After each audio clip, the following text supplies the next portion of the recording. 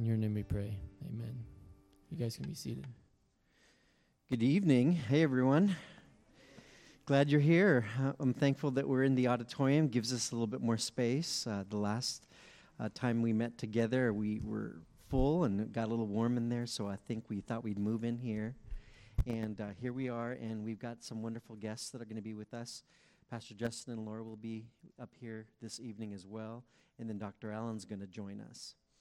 Before we launch off into what can be a really touchy topic at times, instead of marveling in the beauty of God's creation, oftentimes within the church and then also in our society, this is a problem issue, okay? Well, I want to present something, and Dr. Allen did refer to 1 Thessalonians chapter 4, so if you'd open up your Bible, I'd ask you to go there. We're going to read through 12 verses, and it's not just about do not touch, okay? And so what do I mean by that? Let's take a look at this passage, and I want to just share a couple of comments and a couple of thoughts that should provide a foundation as we move forward in a topic of discussion this evening: family and sexuality, biblical sexuality in an age of no boundaries. In verses 1 through 12, it reads, "Finally then, brethren, we request and exhort you in the Lord Jesus, that as you receive from us instruction as to how you ought to walk and please God, just as you actually do walk, that you excel still more. For you know what commandments we gave you by the authority of the Lord Jesus." What is it? By the authority of the Lord Jesus, "for this is the will of God." So often people are asking us as shepherds, pastors, disciplers, the Lord's will on things. Here's one of the passages in the New Testament that uses this term thelo, that is the desirous will of God. This is what God desires. So there are several passages that if you and I worked on pursuing the way He designed us to pursue, we'd be pretty right on track on the will of God and making decisions in all kinds of areas of life. And it says, "For this is the will of your God, your sanctification. That is, that you abstain from sexual immorality." First, let's talk about that term, sanctification. So most of us, maybe if we've heard that term, have been presented with a good little tidy definition. And it's something about the idea that sanctification is to be set apart. And that's true, to be set apart. So in our salvation, He desires that we be sanctified, that we be set apart. But so often, especially in my parenting when I was younger, a younger dad, it would be set apart, don't do, don't touch, don't think, don't ask. It's not time yet. Failing to see that it's not just being set apart, but it's being designated to be holy. So sanctification is set apart from sin, but to be designated to be holy. And so what is this called? This is called the pursuit of holiness. Let me describe this in a practical way. I think about a month or so ago, I told you of a time in my life where I touched the hot cigarette lighter in the car because I just was so tempted to do it. Well, in my own parenting, I have 5 kids, and I had a daughter. I still have her. And I was cooking. I like to cook. And so she was very curious, and she was looking up at the pan. And now that I am an older parent, I am thinking of so many different ways I could have done this differently. But what I told her is, don't do this. You're going to get hurt. Don't do it. So be set apart from the danger of the hot frying pan. So that was a good message, being set apart from the danger of the hot frying pan. But that's where it stopped. And so when I wasn't looking, she went up to go and look in the pan. And when she leaned forward, her lips perfectly touched the hot frying pan. And you could hear the sizzling sound. And then the scream. And then it's a funny story now, but then she turned into a reptile because her lips peeled, And we laugh about it now, especially because I hope that those lips are very functional because she's getting married on August 2nd. So I think after all of these years, they're functional now. I haven't asked. I don't want to know. My point is, though, is I needed to take a couple more steps as a parent, and that's what I'm reflecting on. It wasn't just be set apart from the danger of the fire, be set apart from sin. it was probably now in my thinking I would go, wow, how she's really curious. Get a chair. And actually, I've done this with my niece now. And she's just a little girl. She's in kindergarten. And I pull the chair up, and I let her see what we're doing. And she sees now, oh, it's hot, you're cooking. And then her curiosity, I say, well, hey, how about you help me cook the meal, which takes more time. And now her satisfaction of curiosity is fulfilled. But she's learned also the danger of the hot frying pan. But so that what? She can do the creation of the meal, the activity that we are taking part in together. And so God is saying not just to be set apart from sin, but be designated to holiness, to me. This is called the pursuit of holiness. So it's not just no, it's be with me, child of God. Walk with me. So that's the goal, and that's the purpose in mind in this passage. And then it says right after that, that is that you abstain from sexual immorality. So immediately after this idea of being set apart from sin and designated to holiness and pursuing holiness in a relationship is, but be cautious of this. Of all things that the Lord could have penned in the Word of God, at that key moment, he looks at the issue of sexuality outside of the boundaries of what was created by him and how he created within the context of marriage to be husband and wife, one flesh union, till death do us part. He says abstain from sexual immorality. And I think the context gives us a real clear understanding of why. And it says here that each of you know how to possess his own vessel in sanctification and honor.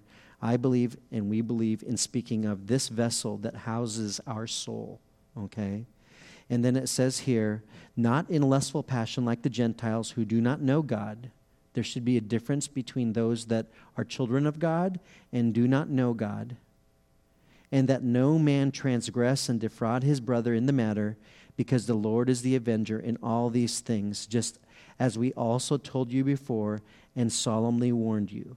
For God has not called us for the purpose of impurity, but in sanctification, pursuing holiness. So he who rejects this is not rejecting man, but the God who gives his Holy Spirit to you. And you could read further, but here's the key thing there. Who has taken up residency within this vessel here? The Spirit of God. And so we have the wonderful opportunity of pursuing holiness, set apart from sin, designated to holiness in relation to the Father through Jesus Christ. And he says, and I've deposited the Holy Spirit there. But the minute you pursue something more of the boundaries of the way I designed sexuality to be expressed, you defraud your brother. And you what? You impact others. It affects others. There is no secret sin. It affects others in relationship. And also, it affects your relationship with the Spirit of God who's inside of you. And so let's take a look. So what's the problem? We have our strong desires. We try and live the middle road oftentimes. Sometimes we are pursuing rampant forms of rebellion. But I find, and Laura and I find probably more often in counseling with couples and individual men and women, that they're not pursuing maybe some of the most extreme areas of sexuality, but we're trying to live in the middle road. And when we do that, what we fail to see is we're rejecting the will of God, right? This is the will of God, your sanctification.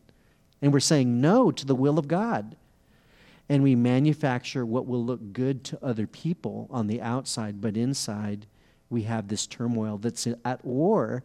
When we should be at peace with the Holy Spirit, we're at war internally. So what's the answer? Well, first, what it's not rules. All on their own rules, do not handle, do not taste, do not touch, that all have the appearance of what? Self-made righteousness. And in Colossians, the idea is that you can put all kinds of rules around, but if you're not truly being transformed from the inside out, the rules or the boundaries that we place on ourselves and others will not be effective. So it needs to be more than that. What's the answer? Well, what it's not is hiding, separation without a goal. So we could try to hide, and we end up hiding from other believers. but we're trying to hide from every form of sexuality or sin, and we are staying away from all of the real bad stuff. But as I hide, I don't have a plan. And before I realize it, I too can be caught in sin and temptation. And then what it's not, it's also not masking. And then here's one, putting on God's name on sin, or the Facebook glaze on brokenness. Write it down, the Facebook glaze on brokenness. The Facebook glaze on brokenness. Instagram, whatever chat, you put it down. And here's what the Facebook glaze is. I am in turmoil internally. I am in turmoil with my relationships. I am struggling with all kinds of areas of temptation. But on Facebook, I present a perfect life. And I begin to believe it. And when I believe that presentation, I'm hiding. I'm not getting the help that I need. Spirit of God is still in me going, get help. Repent, confess. And so if I put on that mask and I'm not genuine with at least one other person in discipleship, in relationship, or at times coming to counsel, then I will even be deceived by the presentation that I've presented. So what is then the answer? Pursuit of God. Pursuit of God in relationship. Pursuit of God in His will. If we are ever questioning what the will of God is about who I should marry, who I should date, where should I go to school, who should I be friends with, let's major on going to the passages which are really obvious. God's will is this for you and I. Living that out. And then I think our heart and our mind, our emotions and our thinking will be in line with the Spirit of God and the Word of God. And then what we will do is we will pursue His way. So we pursue God, we pursue His will, and then what? We will live His way. And that does bring boundaries. And those boundaries are a blessing. Because what those boundaries are doing then are keeping me from putting my lips to the frying pan. But boundaries alone will not help me to live out holiness. And so those are some things to think about, and I'd like to encourage you all to read that passage further. And now if I can invite all of my guests, Laura, Justin, and Dr. David Allen, if you please all come up. Give them a hand if you like. Mm-hmm. Okay, so we're going to switch this way, and you're going to go there, and then you're going to have your own mic. You're front and center. Okay. Check. Here we go. What was that sound? Check. Okay, that's good. All right. Are you ready for this phase of it? You can tell we've done this before, right?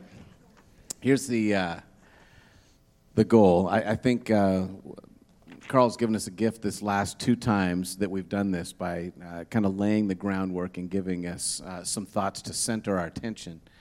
But what we want this to be is a family chat. And so even though we've kind of spread out here in the main auditorium so that we're not baking to death, it helps us with our attention. We want to still kind of have a close, not face-to-face conversation, but we want it to feel like family. And the other thing is we have Dr. Allen up here as a guest. He did not get enough abuse with preparing for his message this morning.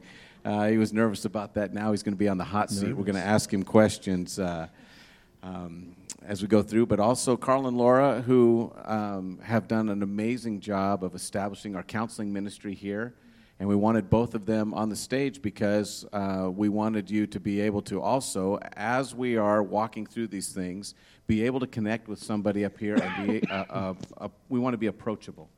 And we want to be able to set up systems where you are saying, hey, I think that those folks understand where I'm coming from. And we're asking Laura to especially be able to address some of the concerns that we hear coming out of counseling in the women's ministry area. And then we have Russ and Joe over here in the corner.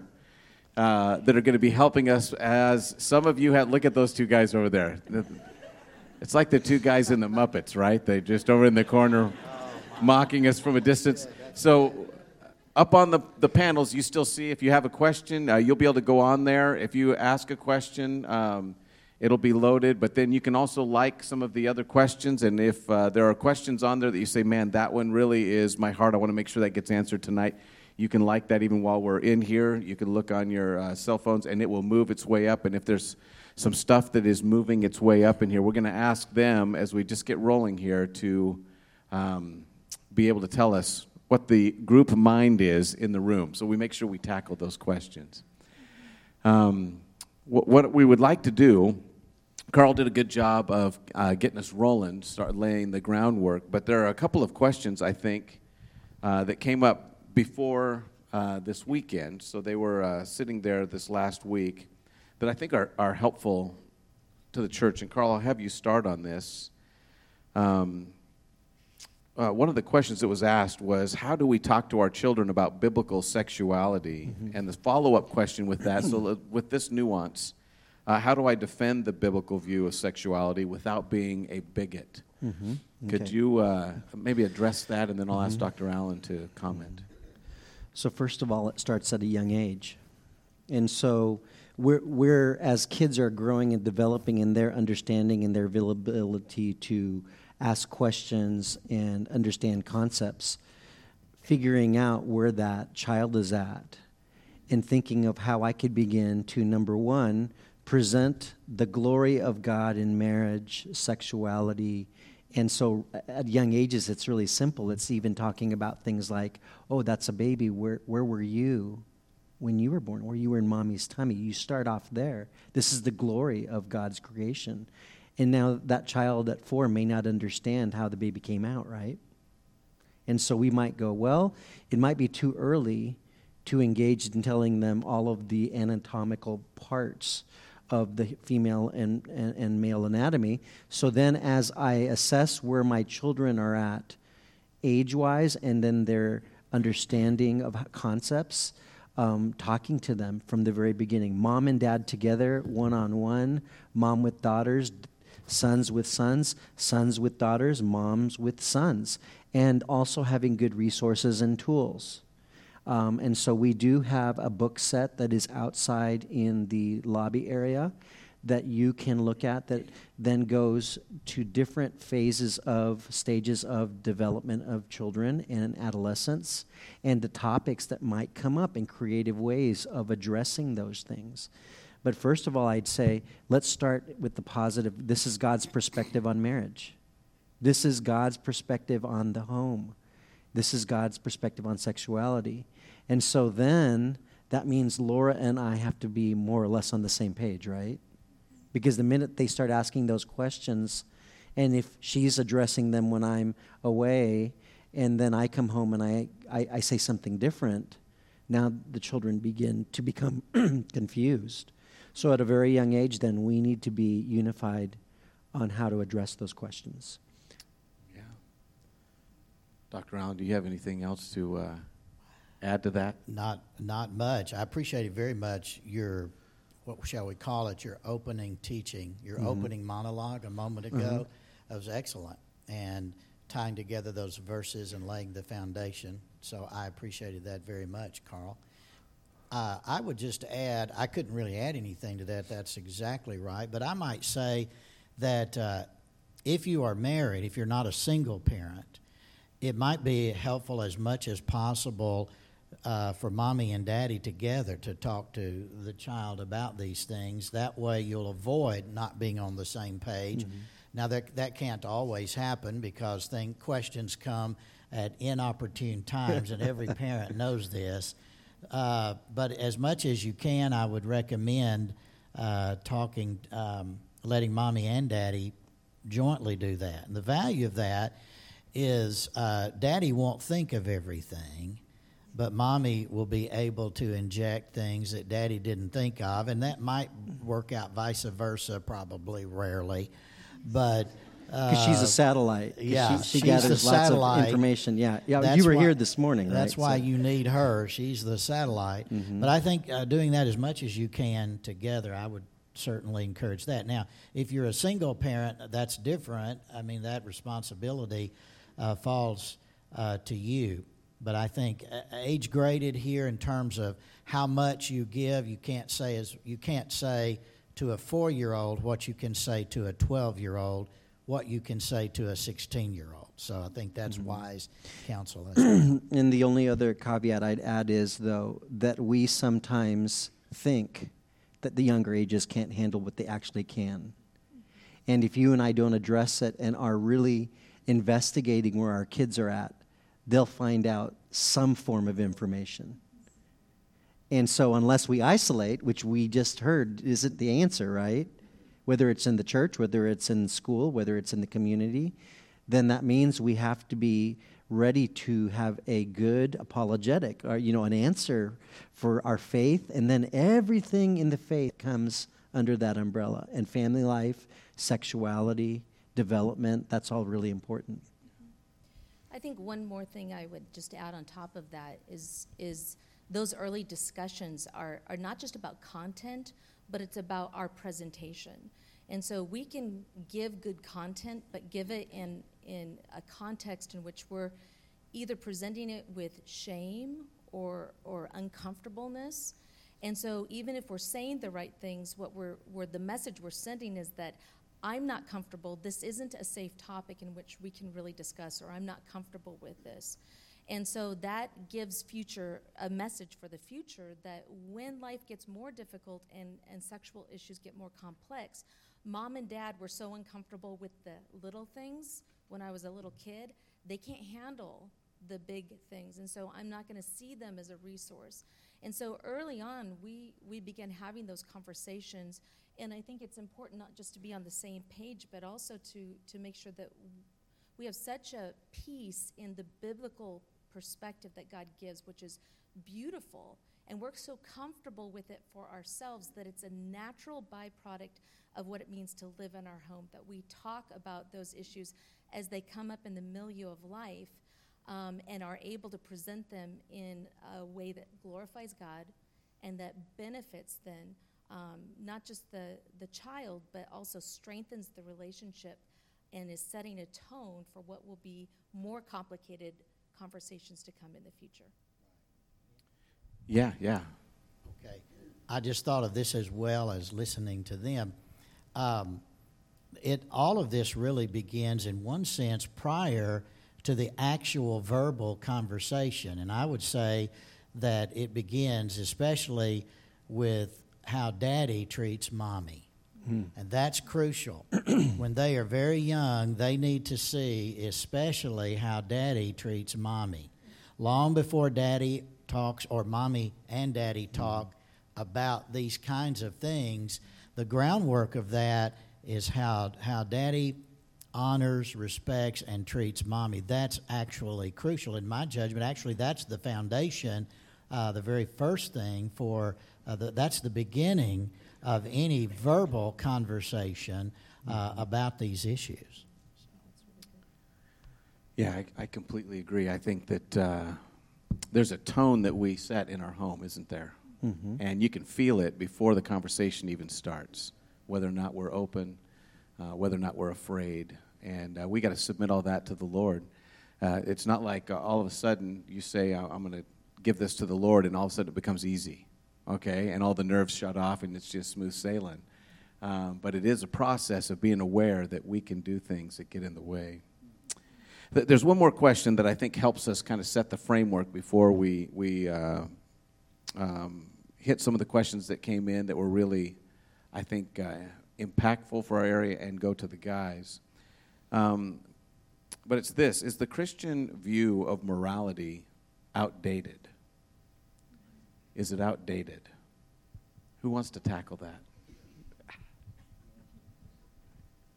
If you give me a quarter, I'll keep on talking. Yeah, so, that's true. So go back 1,500 years, and other than having the internet, humanity was already struggling with all of these issues that are present in our current society. And in fact, think about the Corinthian church, who many of the people coming out of the Corinthian church could have potentially been interacting with temple prostitutes or been engaging in some form of sexual worship.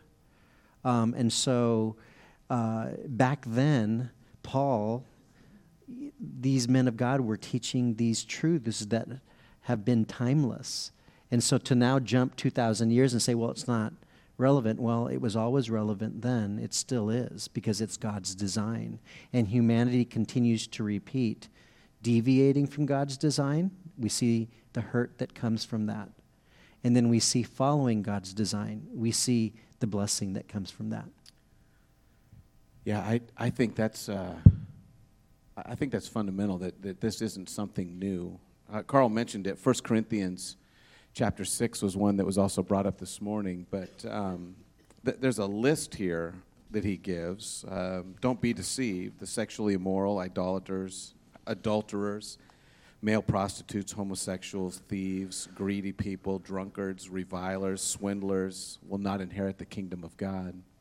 And it says, but such were some of you. Does that list sound very current?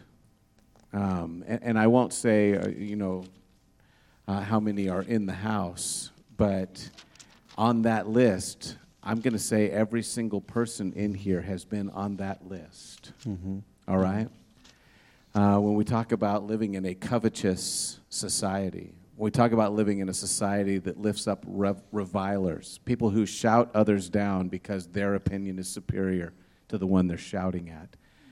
That's our talk radio style. That is our way of engaging. It's our bumper sticker way of shouting at other people.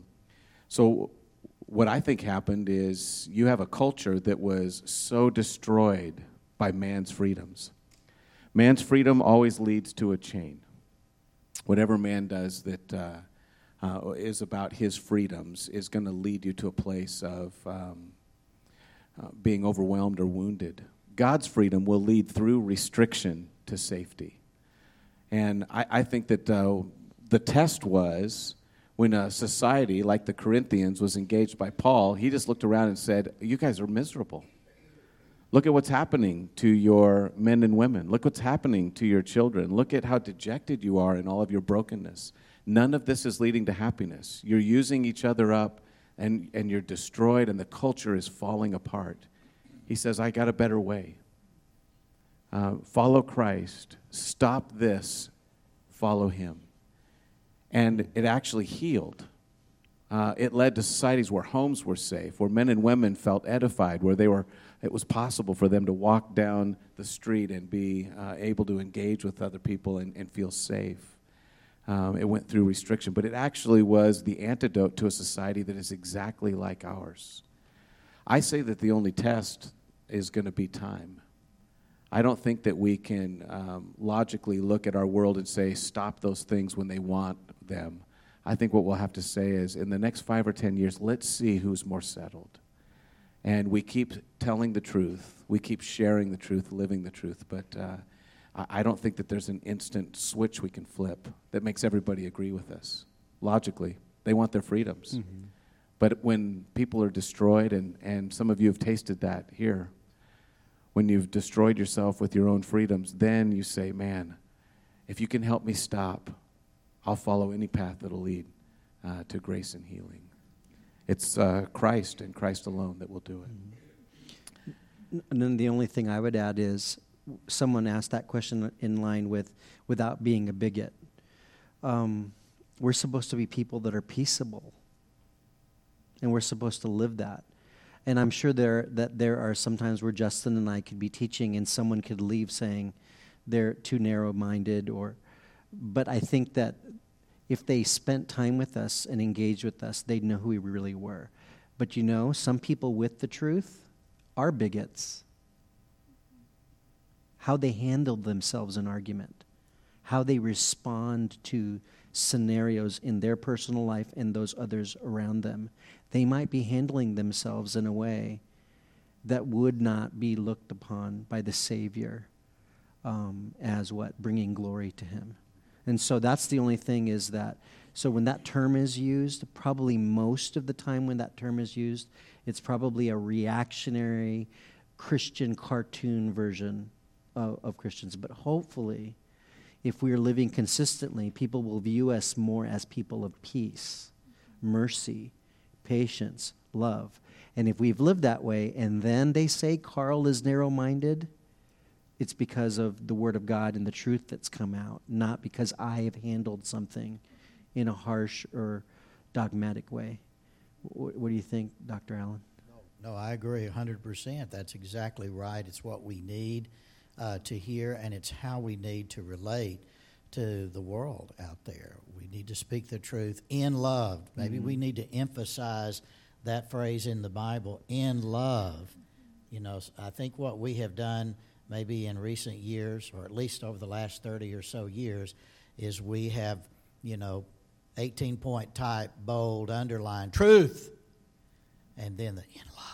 But, we've justified we're defending the Lord, type thing, and at the risk and even the sacrifice of the love part of it. So we've got to continue to work in that way. So with that tone, making sure that we have the truth in love, we have a couple of questions that I think are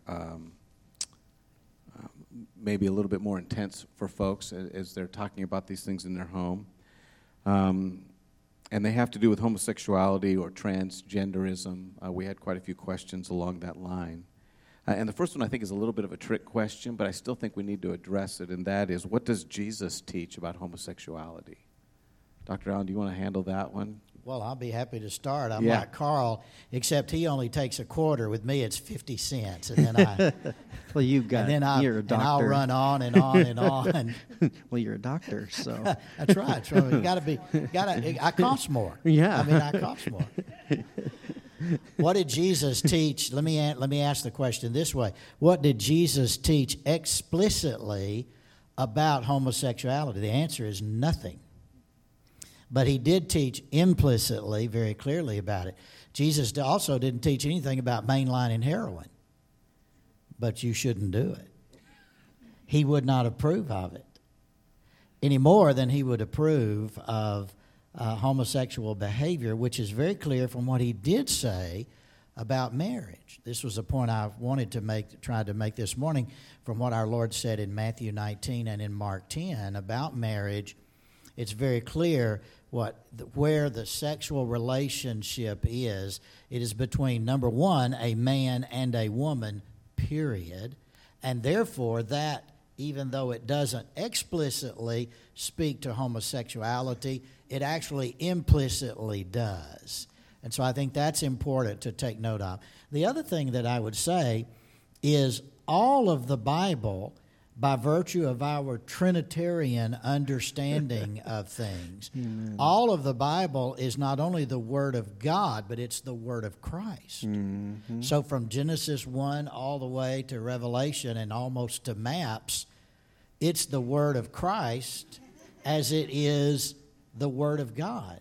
And therefore, everything that is explicitly taught by principle, do or don't, or doctrine or whatever, that is the Word of Christ. That being the case, Jesus does speak to homosexuality in the broad canon of Scripture. So I think that's the way we have to respond to that question.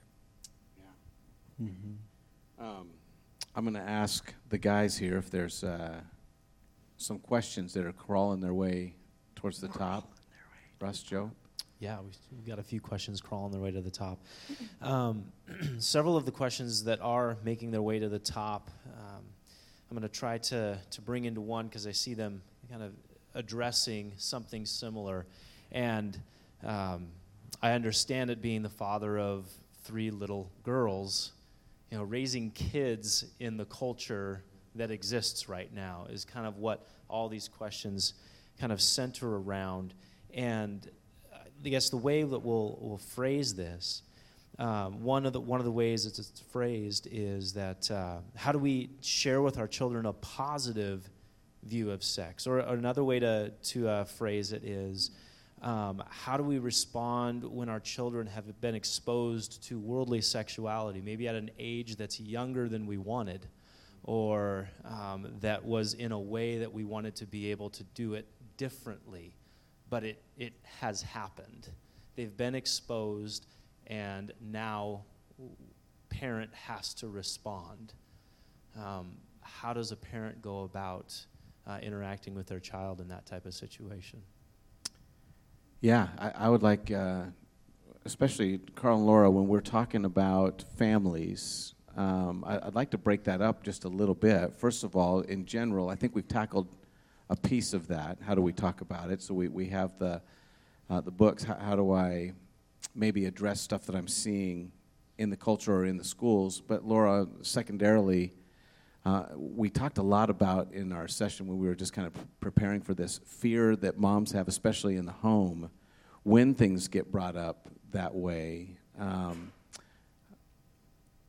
Are there things I should be validly afraid of, and how do I deal with that fear? So first, Cheeks, if you would, Carl, if you would address that part of when my kids are running into stuff in the culture that they shouldn't. Okay, I'll give you an illustration. My little boy at kindergarten or first grade in this range, he came home and he told me one day that he heard the F word at school, and that the boys were saying the F word, and how did I react as a young dad? What? Who? Those little perverts? Who taught them?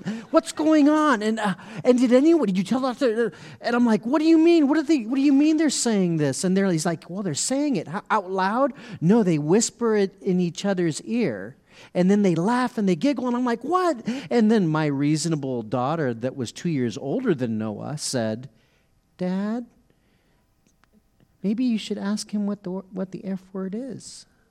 And I said, well, you have permission to tell me what is the F word. Fat. So the boys are whispering in each other's ear, fat, fat, fat, fat, fat, and giggling and laughing. Yeah. Oh, dude, that's easy. That's not the F word. So what is? And Kendra's like, good one, Dad. Now you've got to answer that. And I'm, okay, so what did I do? I overreacted. And I'm setting a tone also for, you bring a concern to me.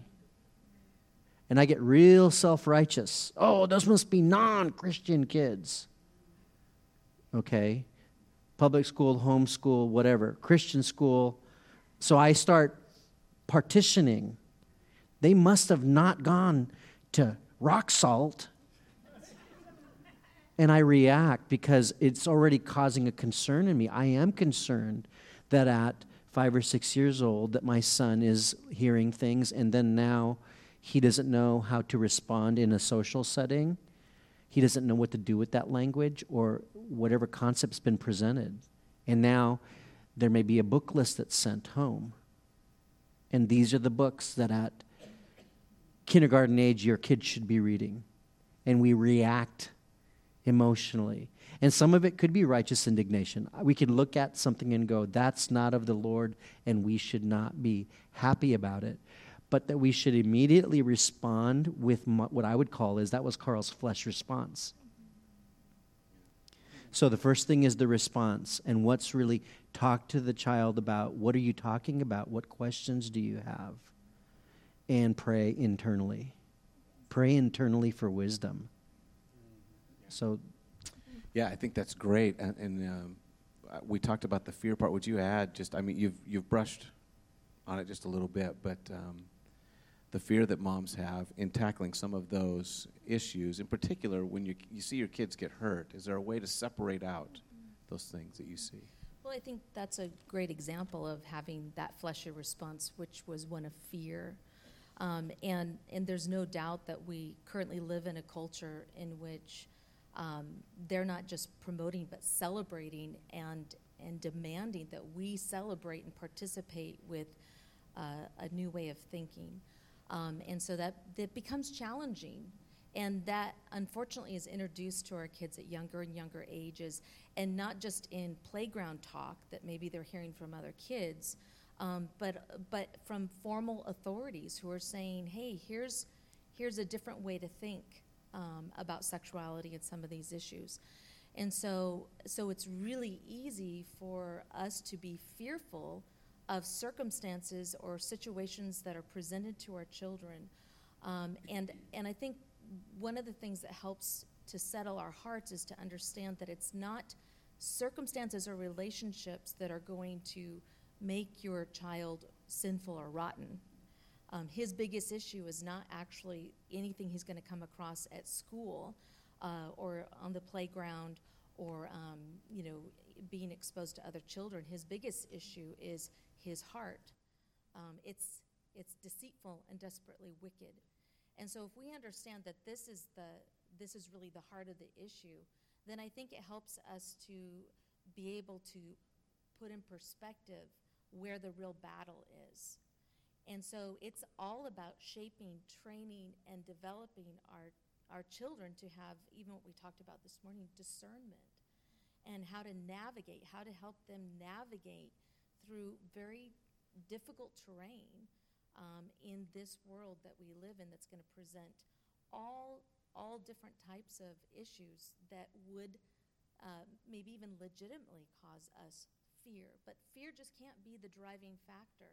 As a matter of fact, fear is always the first indicator of a self-ruled heart. It means I'm not submitted to Christ. I'm not trusting that not only does he have this, but he's also given me all the resources that I need spiritually to walk my child through this.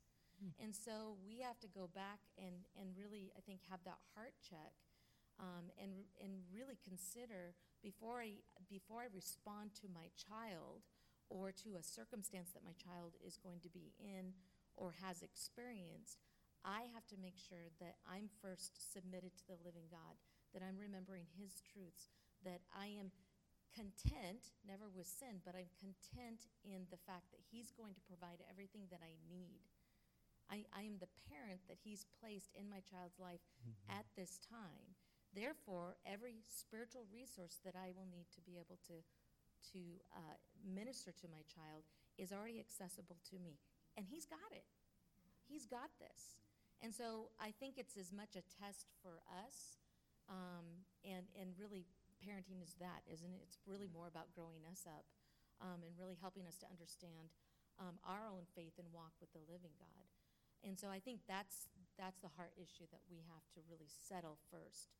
Then the practical application, which is going to be a little bit different for different circumstances and different kids, that's going to follow suit. Like Carl said earlier, if we're seeking God's will, then his way, his path is going to be laid out before us. And we will naturally step in the ways that he's directing if our hearts are really following him. Yeah, that's good. Yeah. Let me give a personal testimony about that. My children are my 2 boys and 2 girls, 2 boys oldest, 2 girls youngest. My boys are 35 and 32. My girls are now 30 and 28. If you've ever seen Jimmy Fallon do his thank you notes, okay, if I were to do one on this, mine would read like this: thank you, Bill Clinton, for introducing my girls to oral sex. Because when that all came down, it was such a public deal, and my girls were like, I'd have to go back and look, 10 and 8 or 8 and 6, or I'd have to go look exactly the time frame now, but it was in that, And I remember, they came to, my daughter comes to me. I mean, she's 8 years old, and she says, Daddy, what is oral sex? Well, where did she get that? From all the news cycle of now on television and everything, the President of the United States shenanigans in the White House. That's where she got it. My point here is this: you better be prepared, even when your children are very young, prepare now for how you're going to address these things, because you don't know how it's going to come down the pike. And it may not, and especially today in the world of social media, oh my goodness. And so you don't know how or when it's going to happen, so be prepared. I did not want to answer that question that day. I was not ready for that one, at that age. Daddy, that was her question. So thank you, Bill Clinton. Did you write the note? No, I didn't. Oh, okay, great. Thank you.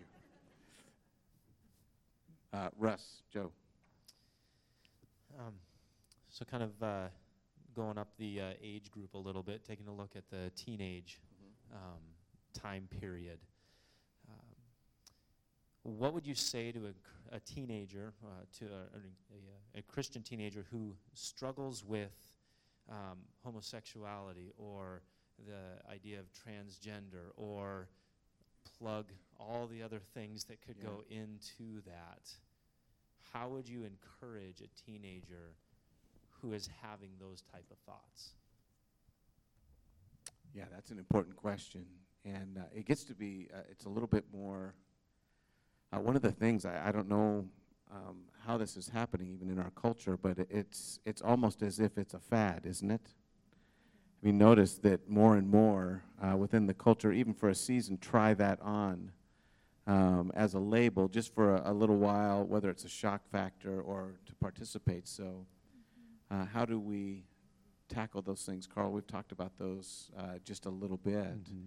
And I want to say also that some of these questions come knowing that right here, sitting in this audience, we have folks, don't we, friends and family, people that we love that are working through this right now. So we want to answer that knowing that this could be a very current situation for some even in the room. Mm-hmm. Carl? So it would be easy to say, well, if this happens, do this. But you have to, before you begin to take steps, even in working with a family or an individual teenager, I would want to get to know their story. I'd want to know more than just about this area of their life, which is their sexual identity.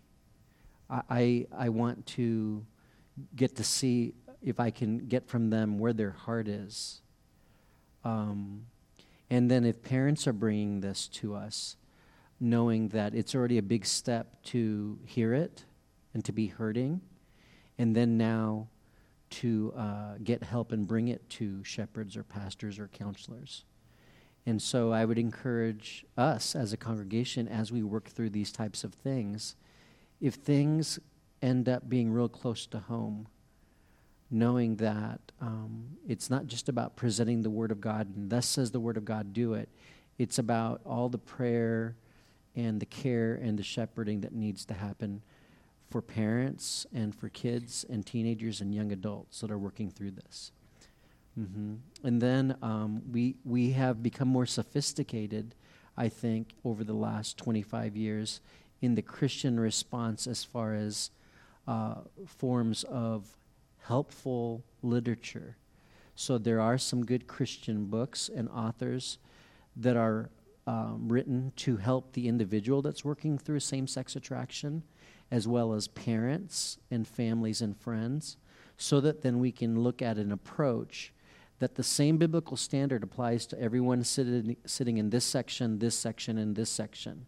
And should a friend that is 14 or a grandson or a son or daughter present this as an issue, the truth is the same for all three groups, but I may now need to think through how are you to approach it, and let's seek wisdom together from the Word and how to approach it with this specific individual and this specific grandson and this specific friend. And to just try to have a cookie cutter way of dealing with it isn't going to now isn't going to embrace the glory of God in the individual, that God made us individually different. And so then now I need to look at that individual's struggle. Yeah, I would agree. I would want to remind us as a church when we say, how do we help them with their struggle with homosexuality or same-sex attraction? You also may have kids in the youth group or kids in your family or young adults that struggle with alcoholism. Mm-hmm. You may also have some that are struggling with eating disorders. Mm-hmm. You may also have some that are struggling with their appetites. They want to own everything. They covet. They're revilers. They're on the list in 1 Corinthians, okay? remember that it's not just one area of sin. The biggest regret that I hear from parents, actually, it's twofold. The first is that they did not approach it when that was just in its seed form. When you begin to see trouble, you start a conversation. Don't wait till you're angry. It shows. Start at the very beginning. Say, hey, can you tell me a little bit about this attitude? Can you show me what's going on? Or how are you doing with the Lord? Those are the questions. We start there, but with every single type of sin, we should have the same concern, and that is anything that's sin runs contrary to the Lord, it'll destroy him. It'll destroy him. Don't wait to have the conversation. But also don't build one sin up as all of a sudden far more egregious than any other.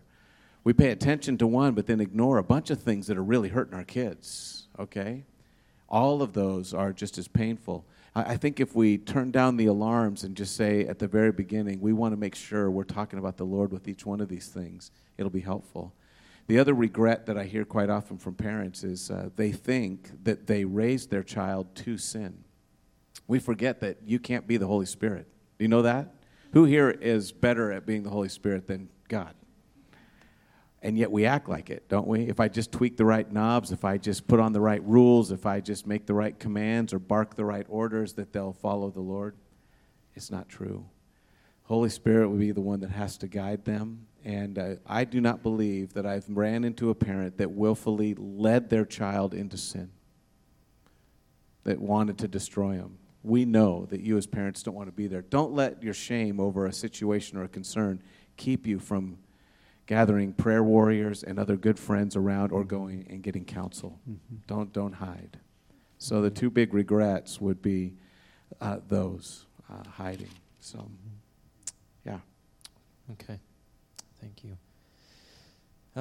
There's a kind of another thread of questions in here that deals with marriage.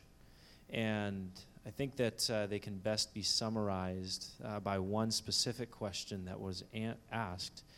And the question says this: are there boundaries other than monogamy within marriage of what would be considered biblical sex, as long as both husband and wife are willing?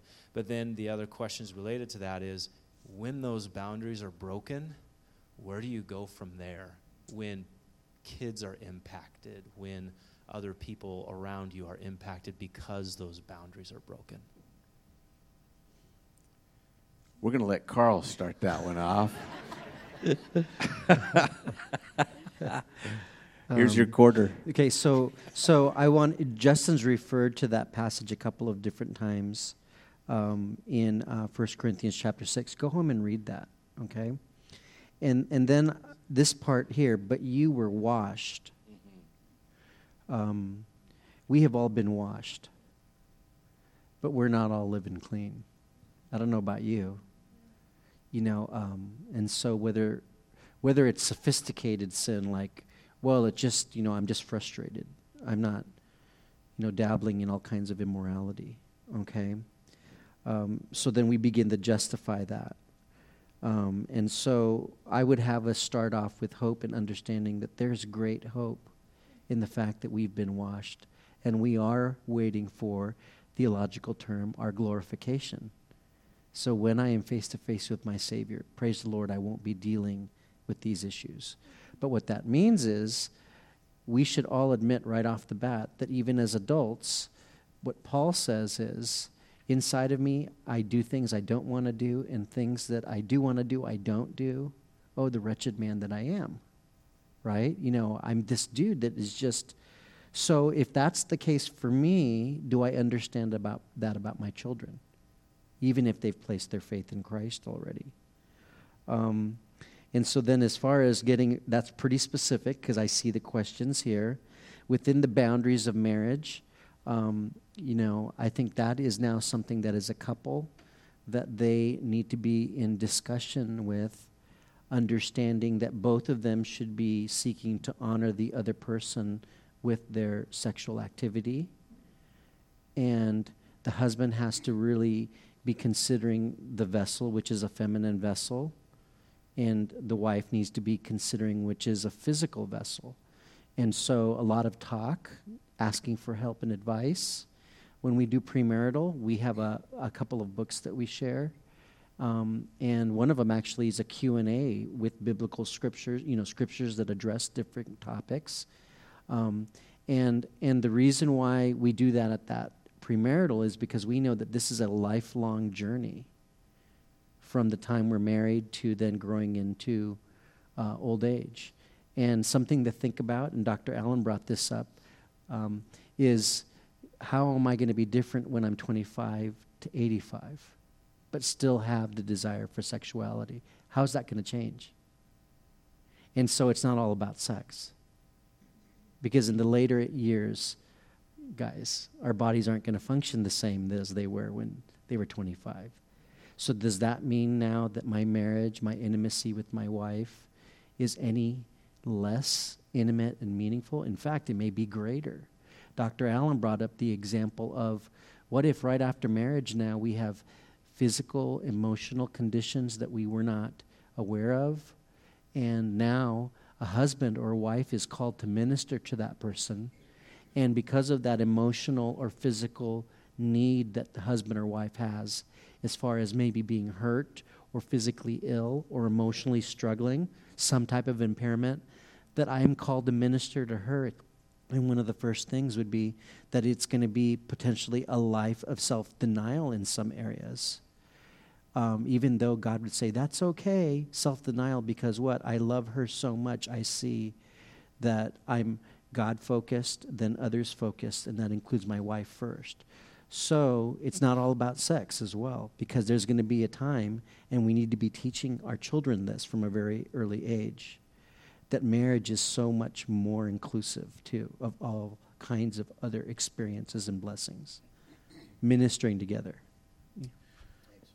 Yeah, I agree. I think the overarching principle, too, we need to remember sometimes we, like even tonight, we're a little bit speaking in hushed tones. Mm-hmm. We're in this quiet room. Oh, no. Here's the thing, folks. This is a gift from God. It should be fun. Okay? Now, there's only a few nodding heads right now, but I didn't hear an amen. That should be. Okay? And you got to honor each other in the process. That is the key. When you hurt somebody, when it's about your will and not another, when it's not oneness, but it's about you and fulfillment, that's when damage begins to happen. So remember, marriage is about service to another rather than self-fulfillment. If you are about serving somebody else and you together are enjoying that process, then it's a good gift from the Lord, and you should participate. The rule I remember Al Mohler gave in one of those is it should be fun, but eventually somebody's got to get up and pay the bills, right? So with responsibility, that's the key. Make sure that you're enjoying that process. Here's one thing that we've shared quite often. In Hollywood, they get this wrong, but in a house, there is a place for a fireplace. And when you build a fire in the fireplace in the living room, people come in, there's a warmth that draws them into that room in the house. They're around that. When the fire is in its right place, there's warmth that's there and fellowship that's gained. But when the entire house is afire, okay, that's good for a night, but then it's all over. If everything in your relationship is about that fire, if all of your conversation, if every angle, every bit of communication, if everything in your relationship is about the fire, the house burns down, there's nothing left. A relationship is a lot more than about sexuality, but that warmth ought to be in some place in your relationship. That will draw you in, but it's only a small piece of who we are. So make sure that it's in its proper place. When it is, it will be fulfilling. When it's not, it will be destructive. You know, may I add, too, I was thinking in my mind here about 1 Peter 3:7, and I think the big responsibility here, I would argue, lies more with the husband as the leader, the spiritual leader of the home. Husbands, in the same way, live with your wives in an understanding way, or one translation, according to knowledge, as with a weaker partner or weaker vessel, showing them honor as co-heirs of the grace of life. So now, having read that, that's pretty self-explanatory. without moving beyond speaking in hushed tones, let me see if I can say what I think you heard Carl say, that there should be a mutual discussion about what a couple feels is they're comfortable with and what somebody in that relationship is not, and then that boundary should not be crossed. And that is something, that's the way a man, for example, let me talk as a man, a husband, you show honor to her. Now, I don't want to go too far here, but in a city north of here, in a state north of here, you had a pastor one time, not too many years ago, who wrote a book and advocated some things that in a sexual relationship between a husband and wife, suggesting that wives should do certain things in certain ways, and some wives took that to heart and wound up in the hospital. And I won't go too much beyond this, but I'm just saying that, you know, that was not good. And so the principle is, husbands, you need to dwell with your wife. You need to understand her, know her, dwell with her according to knowledge, and give honor to her as the weaker vessel. And by the way, the weaker there, ladies, you know what that has nothing to do mentally or anything else spiritually. You understand that. But, you know, you understand what Peter is saying there. But I think that's a very important verse that husbands need to take heart. And by the way, it also says we're to do this so that our prayers won't be hindered. Guys, you can't get God to answer any of your prayers, there might be a reason.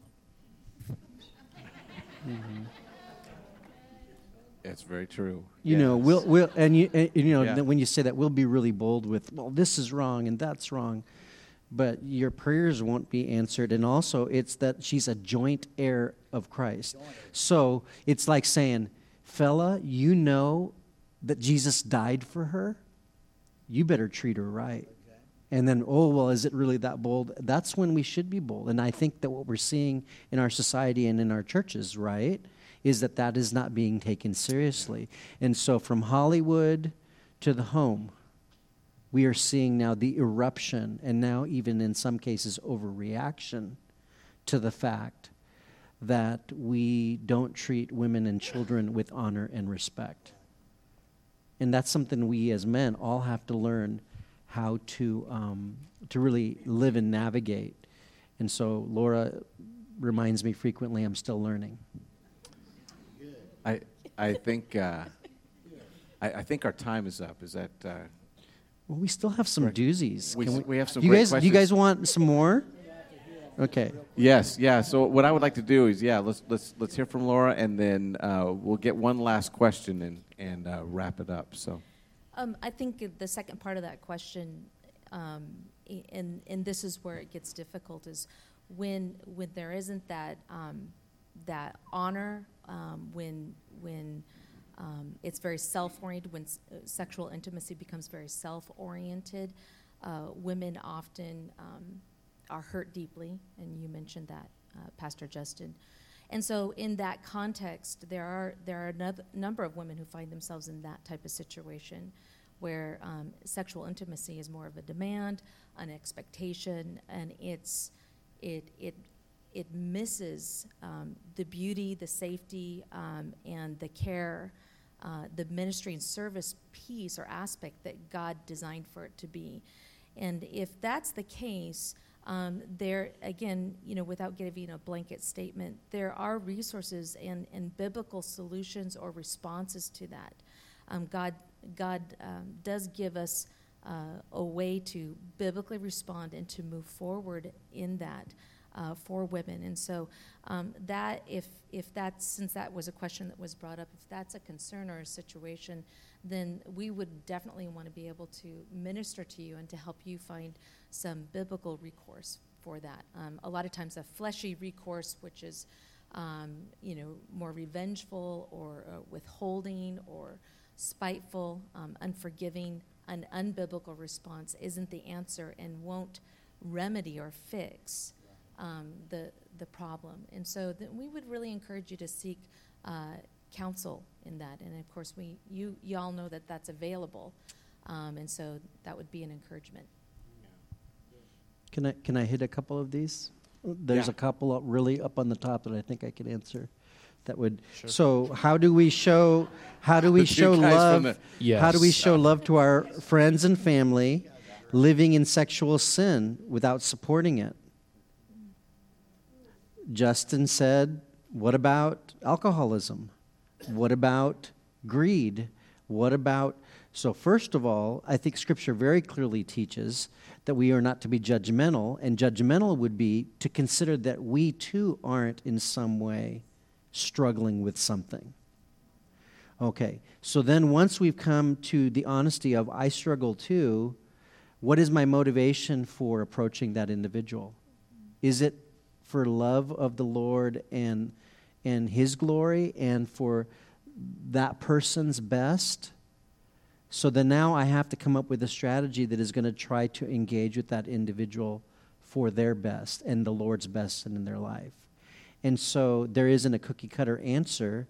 It requires now to pray, seek wisdom, be in the Word, and then each scenario might have the same foundational biblical absolutes, but to now think through how do I approach this individual that's struggling with that issue of homosexuality, adultery, and things of that nature. Do you invite them into the home for an event? Well, so it's Thanksgiving, and you gave a good example. Now I'm going to ask you to start screening which behaviors, which areas of sin can come to Thanksgiving dinner, and which ones cannot. And probably one of the most difficult decisions Laura and I have had to make in adult life, and that included our kids, was professing believers living in a pattern of sin that wasn't homosexuality, that wasn't in drunkenness, and that after they were approached, they continued to live that way, and that we had to put up boundaries for us and for our children. And that's really a hard thing to live by, but was the right decision. Also, I think another thing is if you're living out your faith in your Christianity, most people that are struggling with areas of sin probably should know what you believe about what they're engaging in. So if you and I live consistently, what you said, truth in love, those folks may come to us and want to know what our take is or what our opinion is, but hopefully they've already seen a lot about who we are internally. So they're not going to be surprised when we present to them now our thoughts on what they're struggling with. I think that's really key because, and this will be a case-by-case basis. If I were going to say, Uncle Billy has a problem with alcohol, and you know he wants to come over at Thanksgiving, do you let him in the house? It's the same as any of these other scenarios. The question is, does Uncle Billy respect what you say about that, what the Lord says? So can you speak to him? And Uncle Billy knows you don't come in that state, and you don't begin to go to that state at the house. So will I invite somebody who has alcoholism? I want you to know, and I think that's been really evident, that we love people who have been trapped in alcoholism. Amen? We love them. We love people trapped in any sin because we want to see the living God transform their life and set them free. So if they understand your stand and you can speak plainly about it, then it's a case-by-case basis, just depending on will they respect your home and the stand that you have taken there. Can they come in? Absolutely. It's one great way. Invite them in, love on them, let them know God loves you as well. You got to be in their presence to have that happen. But if they won't respect that hard line, then you do have to separate. And I think it just has to do with not whether or not you're afraid. Be bold to say, hey, do you know that God loves you, but this is what he says about that area in your life. Requires that. Yeah, Carl, you had another doozy. How do we engage in conversation with people who strongly believe that homosexual behavior isn't a sin? I argue a lot less than when I was young. I think I would measure out the individual that I'm interacting with. What am I hearing as far as the story, the narratives underneath that conversation? And what I'm looking to is how is this going to be helpful and productive to the gospel in their life versus just winning an argument. However many scripture references I can give, because I can give a lot. But if it's just going to be heated, and if it's just going to be angry, and even if I'm gentle, but I could see that their heart and their emotional level is one that they are just stuck in that pattern of sin. I really have to begin to question the wisdom of engaging in argument. I think the other thing is what you will find, people are hungry for engagement. Even in our culture, they're hungry for engagement. It's not all bitter and acidic conversations.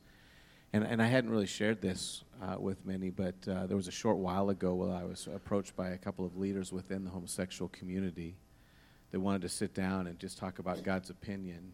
And it was actually in a situation where the conversation was amicable, where I could sit down and walked through what Scripture says, but I started by telling them, look, I want you to hear this from the very beginning.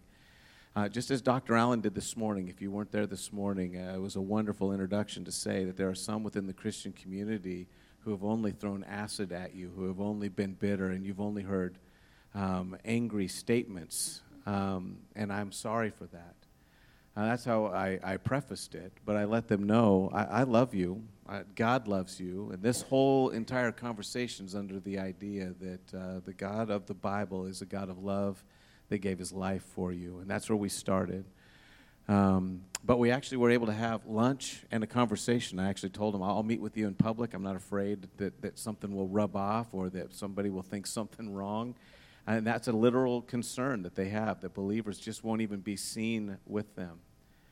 And by approaching them with that, we were able to have a conversation. And though we did not come to the same conclusions, they were still saying, I wish there was a way. Here's what I heard. There's something about Jesus, though. And these other places that just say we can do what we want to do and let us worship with them, we don't sense the Spirit of God there. Mm-hmm. Why can't I be there? And we had a conversation about what it was that they were craving. That's the Spirit of God touching your heart with conviction, saying, this is home, but you have to leave that to get there. Mm-hmm. And they heard it. Mm-hmm. You can have that conversation, but you got to be willing at times to be wounded by the one who may be a little tough to love. Yeah. How should I counsel a Christian friend who continues to struggle with pornography? If they're open to it, number one, pray with them. If you're a female and it's a guy friend, you should pray with them and then refer them immediately to a brother in Christ. Same thing, so I wouldn't be engaging in that conversation for very long with a friend of the opposite sex. And then I would encourage them to meet Pastor Matt and Lori, because we have a wonderful ministry that's called The Most Excellent Way. And it could be pornography, it could be any type of addiction, it could be anger, pride, which also goes to one of the questions here is, why do you hold homosexuals and thieves on the same level? Now, if you are a homosexual and you are practicing homosexuality actively, there may be a lot of consequences that are unique to homosexuality that you will experience. If you are a thief, those consequences may also be different. However, both, and I think you said it a while back when you did men's retreat or something, at the foot of the cross, the ground is level. What? Because I have pride, I would go to hell without the gospel. That's sin. Sin is pride. Pride is sin. If I don't believe the gospel, eternal separation from my Creator. A thief, homosexual, if they die in that state of unbelief. So then that answers another one. When someone said, what about homosexuals? Do they immediately go to hell? Well, individual people that are thieves or homosexuals or prideful people, I don't know. God knows. whether or not they have believed. But then also the scripture clearly indicates that a lifestyle pattern seems to indicate that they will not inherit the kingdom of God. That's in Galatians, and it's also implied in that passage in Corinthians. That if you have a pattern of this, you and the people around you should be really concerned whether or not your profession of faith of being a Christian is genuine. I think the thing that that question may be implying too is, isn't it uncompassionate to say that somebody who's just seeking love is in the same category as somebody who's seeking other people's stuff? But I think the 1 Corinthians 6 passage is central here, because what it says is that they will not inherit the kingdom of God. I want to be really clear. My understanding of that passage is not that God will not give you the kingdom, or God refuses to make the kingdom available to you. But that passage indicates that there are certain sins, areas of sin or pattern of sin that are so sticky, that are so attractive. Covetousness is on there. I want stuff that I can't afford. I want other things. And it's not, covetousness isn't just that I want it. I'm bothered that somebody else has it. So if in your heart you're bothered somebody else has something that you want, that's covetousness. It's on the same list. Some of these patterns are so sticky that you say, God, if you force me to get rid of this, I won't receive the kingdom of God. I refuse to accept your salvation. So it is man saying, I won't receive it. You've delivered it to the door. Christ died, was buried, rose again on the third day so I could have salvation. It's right there at the door, but I won't receive it. Why? Because you say I can't bring this with me. And these patterns of sin are those that I won't go forward. Well, homosexuality is on that list. And what you will hear consistently, and with thieves, the thrill of the chase, the thrill of grabbing those things instead of working for them is part of it. What you have is a sin that you actually say, this is so engaging to me, I want you to bless it, God. I want you to put your name on it. And we do that with some of those on the list. Don't just look at homosexuality and the desire to start a church that will bless it, but these other things we see in the church in one form or another, we sanction them or we put God's name on them. Well, that goes all the way back to Exodus 32, when they built a golden calf, started sporting around, and they called it Yahweh. Mm-hmm. All right, putting God's name on egregious sin. Mm-hmm. God says that is destructive. I won't accept it. It can't come here because it won't lead to wholeness. So, did you have one more? I think. Is online dating a healthy way to potentially find a spouse? That's a good question. It's been asked before. And so what does the Bible say about online dating? Doesn't say anything specifically. So I can't give a dogmatic answer, yes or no. Here's what I would say. If you are, as a single, pursuing holiness, if you are plugged into the body of Christ and you're serving and you're ministering around married couples, singles, youth, and you are part of the body of Christ, and then you are living out your gifting, and then whatever God's called you to on the outside in the world, if you are engaging and you are pursuing holiness, if God has in his heart and in your heart, his heart and in your heart, to find a man or a woman to be your spouse, I think you'll get there. The track record on online dating and finding a mate that way has not been a successful pattern in our counseling practice. So did you hear that? The pattern that we have observed in people finding their spouse using those forms of medium hasn't been successful. But I can't say absolutely yes or absolutely no. What is absolute?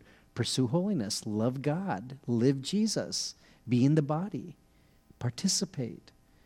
And then if you know what you like, keep your eyes open. There should be some attraction. Can I add, in the very beginning it says that God creates them male and female, but the beginning of that story, it says that he took Adam around all through creation and shows him, hey, there's a pair, there's a pair, there's a pair, there's a pair. And remember the observation that even God made. It is not good for man to be alone. He actually put a craving in the heart of Adam. If you are single and you have that craving, that is not wrong. I want to make sure that you hear that. Yep. It is not wrong to have that craving. But remember, the secondary part was, it was God who led Adam to the perfect mate. He created her for him. So if you do not allow God's timing and God's planning, if you are not satisfied for God to move them into your area, that also would be wrong. It is not wrong to desire marriage. It's not wrong to say, man, this is something that I really think would be fulfilling, and I'm craving that. But make sure that you wait for God's timing and you do that appropriately. So, yeah. I wish my wife Kate were here to say a word about that, because I want to share with you something that she said to me when Kate was 55 years of age, and she won't. I don't think she would mind me telling you her age, but in case she does mind, you didn't hear that from me, okay? And you don't tell her either. But she had never been married when God brought us together and we married. But before we married, I asked her a question. I said, I've got to ask you this. How is it that you've never been married? Because I know you've had opportunities to be married and so forth. And I will never forget her answer. I think I may have told your church this before, but let me tell you again. This is her answer. She said, I haven't been looking, I've been waiting. That's what she said. She said, I haven't been looking, I've been waiting on God to make that happen, if that was God's will for her life. So Kate was in her mid-50s, and she was a career woman and had never been married. God brought us together. So that goes right along with what Justin is saying, and I want to encourage especially the ladies, you ladies here, but men as well, if you've never been married. You may be at a certain age, but that, it may not, the timing may not be over. So just, think about that. Think about that. Mm-hmm. I do believe we're out of time. All right. Let me say this. Once again, we were trying to invite a conversation. We want to make sure throughout this summer that what we're doing is creating more conversations and that we are available to be able to answer, not just counsel, but be able to engage. If you're struggling with something and you say, man, I don't think my question was answered tonight, I want you to know that we really do want to engage with those things and be able to help you get an answer. And if you feel that it's one that the broader context in our church would be really helped out by that, we're going to try and find a way to make sure we answer those on a consistent basis in a way that will be helpful. But I'm thankful that you were here tonight. I'm going to pray, and we'll be dismissed. So, Father, we are thankful that you are the one that writes the rules. We're thankful that you, the designer of all creation, the one that loves us enough to die on our behalf, is also the one who says, this is the way that you will have the greatest joy. This is the path that leads to life. So we thank you for your guidance and your direction. Father, we just pray that you will help us to live with conviction that your way, your thoughts are higher than ours, that they are the best way to live. Father, give us the ability to live that way with grace, not with arrogance, not with pride, but, Father, humbly submitting our lives to you in a way that impacts those around, that brings peace and direction to our homes. Father, help us to be fully yielded, complete in you. We pray this in Jesus' name. Amen. Thanks for being here tonight. You're dismissed.